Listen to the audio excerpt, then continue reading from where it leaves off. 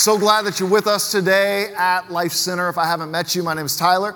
And today we are going to pivot from our Good Life series into what we've really woven as a thread throughout our year. We're going to jump into our Family Life series. And today, over the next few minutes, I want to share a message with you that I've entitled, A Courageous Opportunity. Can you say courage? A courageous opportunity. In a moment, we are going to go to an Old Testament book. We're going to go to the book of 1 Kings, chapter 18. If you're new to Scripture, it's a little bit towards the front of your Bible, and it's going to be up on the screen in just a moment. But have you ever noticed that two people can look at the same exact thing, and one person can see this act as crazy, and another person can see that same act as courageous? I've noticed that there's a very thin line between what we sometimes would call courageous and what others we just simply call crazy. Now, for me, my dad, he had a painting company here in the Puget Sound area for a number of decades. And what that meant was in fifth grade, basically every Saturday, every spring break, every summer break, every winter break, I was working with my dad. And I remember watching him and the things that he would do on a ladder. As a young man, I looked at it and I'm like, I think my dad's crazy. You should not do that. And I would look at dynamics. You know, he's up there with a paintbrush. He's up there with a roller. He's up there with a spray gun. He's leaning way over, masking something. And I'm thinking to myself as a young kid, Dad, what are you doing? See, there's things in your life that people look at you and they think, wow, you're courageous. But listen, there's other things that you do and people look at you and you don't know they say this about you, but they think you're crazy. They think you're just out of your mind. And what I didn't recognize in that moment is my dad understood some things that my perspective I did not understand. You see, I remember one time in particular, we were working on this house. It was a large house, 3 stories on the backside that went down to this hillside. And on the very top of the roof, my dad had to get up there to paint a chimney. And I remember looking at this situation going, okay, I have no idea how we're going to do this. And my dad goes, oh, this is easy. Grab 2 ladders. It's like, okay. So we put the first ladder up on the 2nd story deck, which went to the roof line. My dad climbed up that ladder, took the 2nd ladder, laid it up on the roof. I'm thinking, this is crazy. And then we had my uncle with us. He stood on the bottom of the ladder on the deck. My dad climbed up and he said, all right, Tyler, come up here. And I'm like, I'm good. He goes, no. You got this. You got to trust me. And so I climbed up that first ladder and he said, all right, Tyler, here's what you're going to do. You're going to stand on the top of the first ladder, stabilize the 2nd ladder by holding on to the fascia. And then he looked at me with these words, whatever you do, don't let go. And I remember over the next number of minutes, I'm standing there holding on to that fascia going, Jesus, this would be a good time for you to return. I don't know if I can do this. But here was the dynamic. My dad understood something. He had a perspective that was different than mine. He understood what it was to work in these environments, in these moments. You see, there's a lot of things in our lives that what some might call crazy, other things we look at and we say, man, it's not crazy. It just requires some courage. And here's what separates the difference between crazy and courageous. You want to know what it is? I think it boils down to 2 things: perspective and information. Perspective and information. A number of years ago, a movie came out called Free Solo. It documented the journey of Alex Honnold as he climbed up the face of El Capitan without ropes. And most people who have ever rock climbed in their lives are looking at that going, that is crazy. For Alex, though, listen, he's looking at it going, it's not crazy.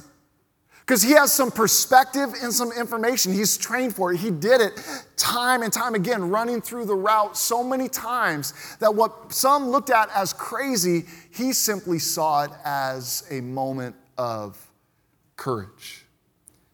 Here's what I want you to know today. Whether you're a father, a mother, a small business owner, you're in transition in your life, understand this: life presents unending opportunities to be courageous. Think about it for a moment.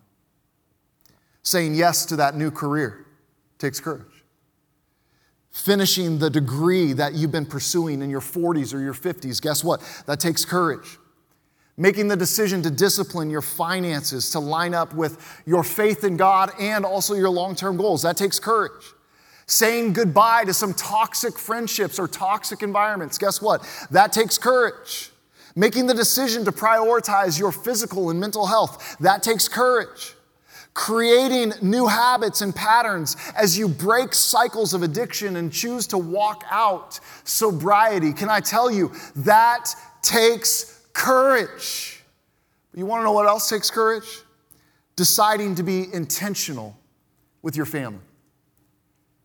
If you're going to be intentional with your family, in your marriage, in your relationship with your kids, extended family, if you're going to be intentional, guess what? That means you're going to have to make some courageous decisions. Decisions that aren't always easy. See, a lot of people, we want the fruit of healthy families. We just don't want to engage in the discipline or the work that gets the fruit that we desire. A lot of times we have uphill hopes with downhill habits, don't we? And it's true in the area of our families. And one of the things that we have to lean into is if we're going to have healthy families, it's going to require courage. Healthy, intentional families. It needs it. It needs courage. And if this is true, let me ask you this question. What is it that you look to deepen or develop courage in your life? That's why I want us to look together to 1 Kings chapter 18. If you have your Bibles, would you join me there? 1 Kings chapter 18. We're going to read a few verses of scripture today. But before we get there, let me give you some background and context of what we're about to read. You see, God in the Old Testament, he made a covenant with a man named Abraham, whose family would eventually become the people of Israel. They were chosen by God to represent and walk out this covenant relationship, which ultimately was going to lead to the blessing of mankind, ultimately realized in the New Testament through the life, the death, and the resurrection of Jesus.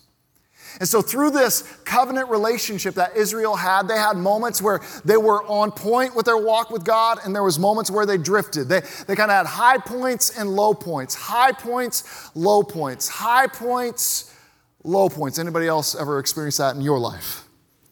This is the journey of the people of Israel.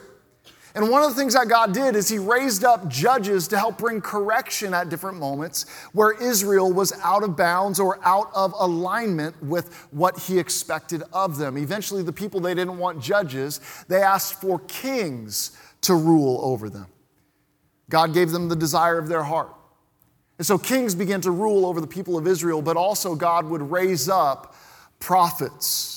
And that's where we find ourselves. We're going to look at a prophet that God raised up who would be a voice both to the kings, but also to the people of Israel. We're going to read a little bit about a man named Elijah. Elijah was a prophet to the people of God. And something happens because the word of the Lord comes to Elijah, and God says to Elijah, here's what I want you to do. I want you to prophesy that it's not going to rain for 3.5 years. How many of you would love to have that spiritual gift right now in Western Washington? I mean, he speaks the word of the Lord, and it does not rain in the land for 3.5 years. Understand, this creates a famine and a crisis and pressure, not only for the people of Israel, but for the king of Israel. His name is Ahab. After he prophesies this, God tells Elijah to go to this small brook and to drink from this brook. And God is going to provide miraculously with food. How does he do that? He sends ravens to deliver his meals. This is like the early version of Uber Eats, ladies and gentlemen. God provides miraculously. And Elijah is there. And in that moment, catch this, Elijah is learning something about the character and nature of God. That God has him. God's going to provide. God's going to take care of him. Pretty soon the brook dries up. The word of the Lord comes to Elijah and says, okay, now I want you to go to a distant land. And I've already set apart a widow who's going to take care of you. Go find her. So Elijah goes and she takes care of him. And then 3.5 years passes. The word of the Lord comes to Elijah and says, okay, go talk to King Ahab because I'm going to send rain, but we need to deal with the heart of my people. And that's where we find ourselves, 1 Kings chapter 18. Look with me to verse 17. It says this. When King Ahab saw Elijah, Ahab said to him, is that you, the one ruining Israel? Ahab is convinced, Elijah, all of the problems we are facing is because of you and your big mouth, prophesying that it's going to rain. And I love Elijah's response. He replied, I have not ruined Israel, but you and your father's family have, because you have abandoned the Lord's commands and followed the false god called Baal. Now summon all Israel to meet me on Mount Carmel, along with the 450 prophets of Baal and the 400 prophets of Asherah who eat at Jezebel's table. So Ahab summoned all of Israel and gathered the prophets at Mount Carmel. Then Elijah approached all the people and said, how long will you waver? Can you say waver? How long will you waver between two opinions? Now, there's a powerful word picture here because this imagery that Elijah is using is an individual who is walking this path and they approach a fork in the road. Before them is two options or two opinions. And Elijah here is describing what God's people in Israel have been doing. They've been going back and forth as they continue to walk this path, but as the path gets further and further, how many know? It gets harder and harder, and eventually you have to choose one. See, the people of Israel, they found themselves wavering between opinions, and this is what that looks like. I want God's blessing, but I want to do it my way. We want God's favor and Him to stop the famine, but we want to keep worshiping Baal.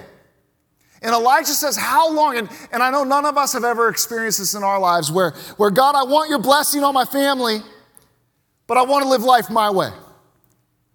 God, I want a healthy marriage, but I also want the right to act like a jerk sometimes. Now, I know none of us would ever say that, right? But this is that dynamic of wavering and going back and forth. And here's the challenge. Sometimes we find ourselves in this place where the distance between the two gets so far and we get stuck in the wrong place. And what we need to understand, if we are going to be people who follow God with all of our heart, we have to make a courageous decision to choose His path. But what that means is there's going to be people in your world, people in your family, people in your workplace who will look at you and the decisions that you make and say, what you are doing is crazy. It's crazy. You trust in a God that you can't even see. You give freely of your time to serve. You set aside a portion of your finances to worship God. Crazy. And what some people may call crazy, understand, it's actually just courageous. It's just courageous. Elijah says, how long are you going to waver between two opinions? If the Lord is God, follow Him. But if Baal, follow him. But the people didn't answer him a word. Elijah then sets up what they're going to do. There's going to be this showdown on the mountaintop that day. And he says, okay, prophets of Baal, here's what we're going to do. You get to choose a sacrifice. You get to go first. I will choose whatever sacrifice is left. I will go second. And the God that answers by fire and consumes the sacrifice, that's God. And it's interesting, all the people in Israel are like, we like that. Yeah, let's do that. I'm sure the prophets of Baal are like, wait, what? We didn't sign up for this. Because the instruction was clear. You got to prepare the sacrifice, but you can't light the fire yourself. The God who answers by fire, that is God.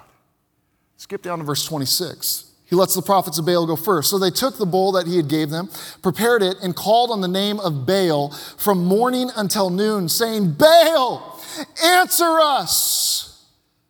But there was no sound. No one answered. They danced around their altar they had made. At noon, Elijah mocked them. Don't you love people who have the spiritual gift of sarcasm, by the way? This is exactly what's going on. Elijah begins to taunt them and mock them. He said, shout loudly, for he is a God, isn't he? Maybe he's thinking it over. Maybe he's wandered away. If you look at the Hebrew, what that literally means is maybe he's turned aside to relieve himself. Come on, that's a dig. If that's your God that you're serving, you're calling out to. Continues on. Or maybe he's on the road. Perhaps he's sleeping and we'll wake him up. They shouted loudly and cut themselves with knives and spears according to their custom until blood gushed over them. All afternoon they kept on raving until the offering of the evening sacrifice, but there was no sound. No one answered. No one paid attention. Finally, Elisha, he calls all of the people of Israel together and he demonstrates to them that now it's time for the true God, Yahweh, to have a chance. Baal didn't answer. It was silence. It was crickets on the other side. But Elijah, what does he do? Well, on Mount Carmel, there was an altar that had been set up to Yahweh at one point, but it was in disrepair. It had been broken down. So Elijah gathers 12 stones, reminding the people of their covenant identity, the 12 tribes of Israel. And he repairs the altar. He splits the wood, lays the wood, prepares the sacrifice, lays the sacrifice, and then he does something a little bit crazy. And what is that? There's 4 large stone jars, and he asks that those jars be filled with water, and he says, dump it on top of the sacrifice, and they do it. How many know if you're going to light something on fire, you don't usually add water to the equation? Sounds a little crazy. And then after they dump the first 4, he says, do it again. So now 4 is 8. He says, do it a third time. Now that 4, 8, and 12, once again reinforcing Israel, this is your identity. It says this in verse 36. At the time of the offering of the evening sacrifice, the prophet Elijah approached the altar and said, Lord, the God of Abraham, Isaac, and Israel, today let it be known that you are God in Israel, and I am your servant, and that at your word, I have done all these things. Answer me, Lord, answer me so that this people will know that you, the Lord, are God, and that have turned their hearts back. Then the Lord's fire fell, and it consumed the burnt offering, the wood, the stones, the dust, and it licked up the water that was in the trench. When all the people saw it, they fell face down and said, the Lord, he is God. The Lord, he is God. You see, this is the big picture purpose of this passage. What is that? God wanted the hearts of his kids back. He wanted to draw the hearts of his kids back. He wanted to capture their attention and affection once again, and they had wandered off. They had begun to worship false gods. They had drifted in their pursuit of him, and he would stop at nothing to pursue them and draw them back to himself. See, today as we consider this, here's what I want us to recognize. Because many of us, we are in places in life where we need courage. We look at Elijah, and there's moments where people could look at that circumstance and say, man, what you are doing is crazy. But Elijah, he had some information about God. He had some perspective about God that was different. And here's what I know about deepening courage in our lives. Courage deepens as we discover God's character. You want to know how to deepen your courage in your walk? You want to know how to deepen your courage for those of you who are up against big decisions in your career or facing big decisions in your family or in your marriage? Guess what? Courage deepens as you discover the character of God. You see, it was back at the brook that Elijah discovered something about the character of God. It was when God was providing through the widow that Elijah recognized something about the character of God. It prepared him to step into that moment on Mount Carmel. Courage deepens. Why? Because he understood something about God's character. And one of the greatest indicators of God's character is this, that he pursued us, not that we pursued him. You want to know the type of God that I'm speaking about today? It's the God who pursued you. The greatest indicator of his character was revealed in the life, the death, and the resurrection of Jesus Christ. God loved you so much, and he wants your heart so much that he was willing to come after you. It's never about our pursuit of him. It's about his pursuit of us. And ultimately, the place that God is wanting his kids' heart to get to is that they would obey him. You see, a lot of us, we don't like that word. That word feels a little bit legalistic or religious or heavy, but understand, obedience isn't the catalyst of relationship with God. Obedience is the indicator that relationship has taken place. God wanted his people to return to the place of obedience where they're walking that out, but how many of us can understand today that obedience requires something? What is that? It requires this thing called trust. I'll never obey a God that I don't fully trust. I'll never obey a God that says, here's what I want you to do. I want you to step here. And many of us, we know that God is calling us to step here, but we want it this way. So we want blessing of God, but we want to make our own decisions. We want the fruit of obedience, but we don't always want the discipline of obedience. What's the problem there? We are wavering between two opinions. And ultimately, we need to understand if I'm going to walk in obedience, it's going to require trust. Obedience needs trust. And guess what trust needs? Trust needs courage. Why? Because we are called to walk by faith and not by sight. See, there's going to be times when you choose to take this courageous path of following Jesus that people around you will say, what you are doing is crazy. How can you trust a God that you cannot see? How can you actually bank your entire life, not only here, but also in eternity, in something that you can't even see, sense, hear, deal with? That is crazy, but can I tell you, a lot of times, what looks crazy to those who don't know Jesus is actually just the courageous journey of faith that we take every single day as followers of Jesus. Obedience needs trust. Trust needs courage. A number of years ago, I was on a hike with a friend, and we were walking through the woods, and we came up to this point in the trail where there was this old wooden bridge. And maybe you've been in a moment like this where you look at that bridge and you go, well, this is where the hike ends because I'm not putting any weight on that thing. I mean, looking at it, judging the character from here, I don't know if I can trust it. And I said, well, I guess this is where we turn around. And my friend looked at me and just laughed and walked across the bridge. And then he walked back towards me. And I was sitting there going, I thought for sure that thing was going to collapse. It does not look like you can trust it. But here was the difference. My friend had some information and some perspective that I did not have. Because he had walked the trail before. He had crossed the bridge before. He had put his weight on the bridge before. You see, he understood something about the character and the nature of that bridge that I did not understand. And listen, you're going to encounter family members, coworkers, friends, people you go to school with, who will question your sanity on walking across the path that you are walking. But guess what? The more that you discover the character of God, the more you know you can trust it.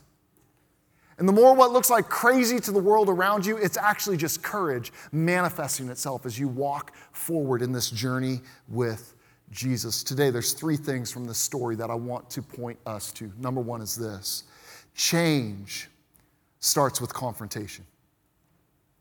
Change starts with confrontation.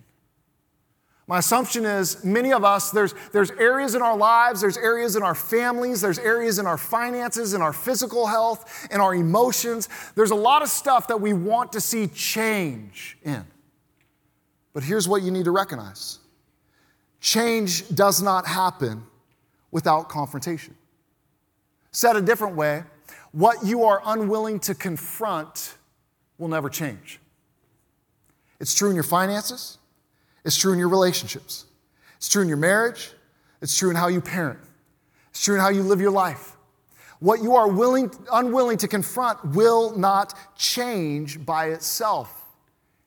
And recognize this: confrontation requires courage. Confrontation requires courage. See, there's many people here today, the last thing that you want to do with any of your energy or emotion is confront something.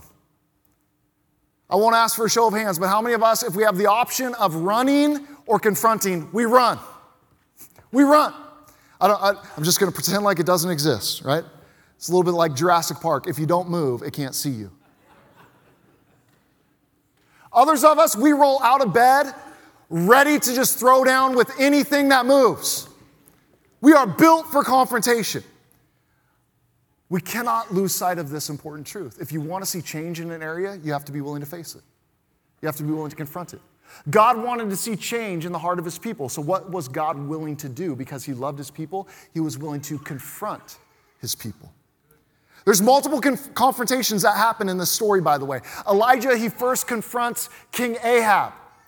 Ahab, as the leader, was meant to draw people towards God's plan, not away, and Ahab got off track. There was a confrontation with King Ahab.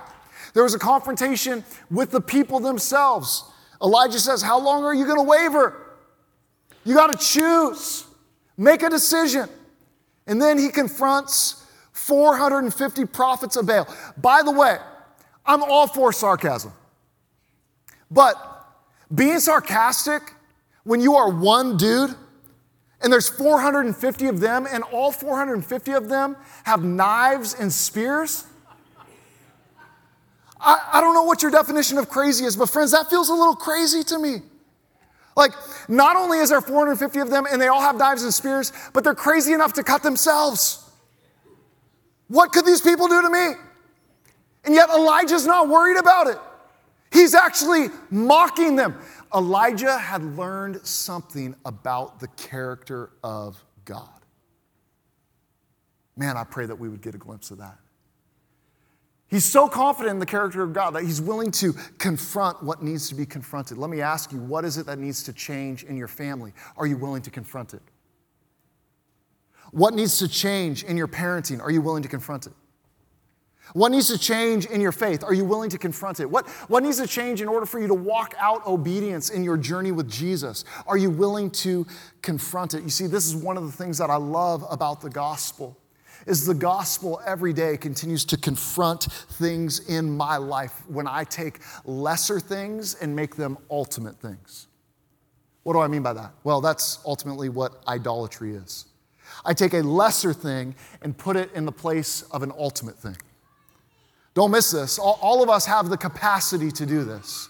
We take something that it's important, it's significant, but we take something that is lesser and we make it ultimate in our lives. The gospel will continue to confront us where it needs to be confronted in our lives. Change starts with confrontation.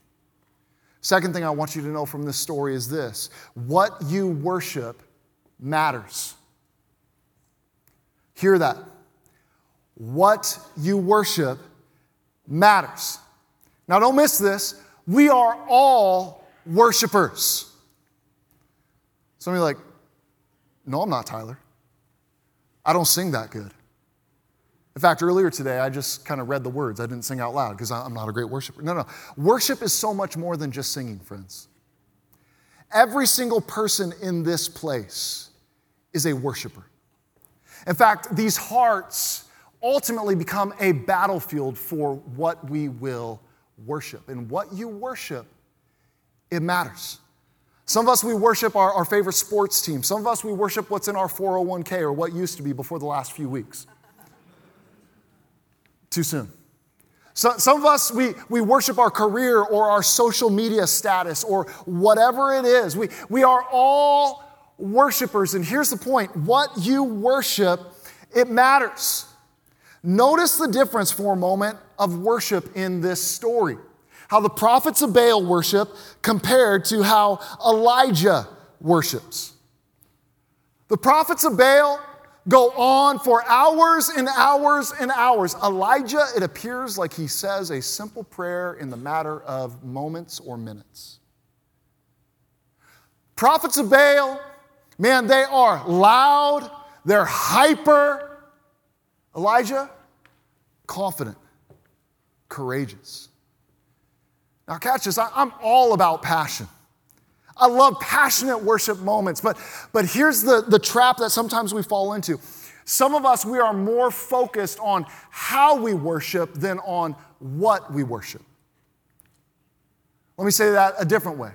Some of us, we are more convinced that the key is how we worship than who we worship. Because at the end of the day, you can have a lot of passionate, loud, committed, what externally looks like commitment, but if you're worshiping the wrong thing, it does you no good. Understand, it's not the strength of your worship, but it's the object of your worship that matters. Strong worship towards a God that cannot answer does you no good. Don't miss this. I'm all for passion. Man, you stand up by me on Sunday morning, you'll be like, okay, Tyler, I appreciate your enthusiasm, but you are way off key. Okay, I get it. There's a reason why they don't let me on stage with a mic during worship. But it's not the how that's so critical. You see, sometimes we get so caught up on the how. We get sucked into the battle of preference, of the style, of the volume, of this, of that, and we make it so much about the things that don't actually matter, when what really matters is the who we worship. It's not just the how, it's the who. It's the who. You see, passion isn't a bad thing, but passion that has no connection to the person of Jesus does nothing for you. Let me say that again. Passion in your worship that has no connection to the person of Jesus, it does nothing for you. And so we must make sure that what we worship is actually authentic and real, and that there's a connection to the person of Jesus. Here's the third and final thing from this passage. What is that? It's trust is the point. Trust is the point. Why did God want to confront his people? Why was their worship being called into consideration? It's because he wanted his people to trust him. And that trust was revealed in how they would walk out their lives, or how they would live in obedience. You see, trust is the point. My prayer for each and every one of us today is that we would move a few degrees closer to fully trusting Jesus. Maybe you're already there. Guess what? You can continue to move closer and closer to greater expressions of trusting Jesus. And yet I realize that takes courage. This is, though, the work that God has given us to do, to trust him. Jesus says it this way in John chapter 6. Jesus said, this is the work of God, that you what? That you believe in the one that he sent. Tyler, what does God want from me? What does God want from my life? God wants you to trust him. Not just some ideology that you're clinging to, but to trust in the person and the work of Jesus Christ. To put your full weight, to actually step out on that bridge. And some people might call it crazy, but understand, though it takes courage, you begin to recognize, and your deepening understanding of God's character begins to transform every aspect of your life. Trust is the point. See, Elijah, he so trusted God that he stacked the deck in favor of the prophets of Baal. He let them choose the sacrifice first. He let them go first. Oh, by the way, the prophet Baal, he was the god of the sun and the storm.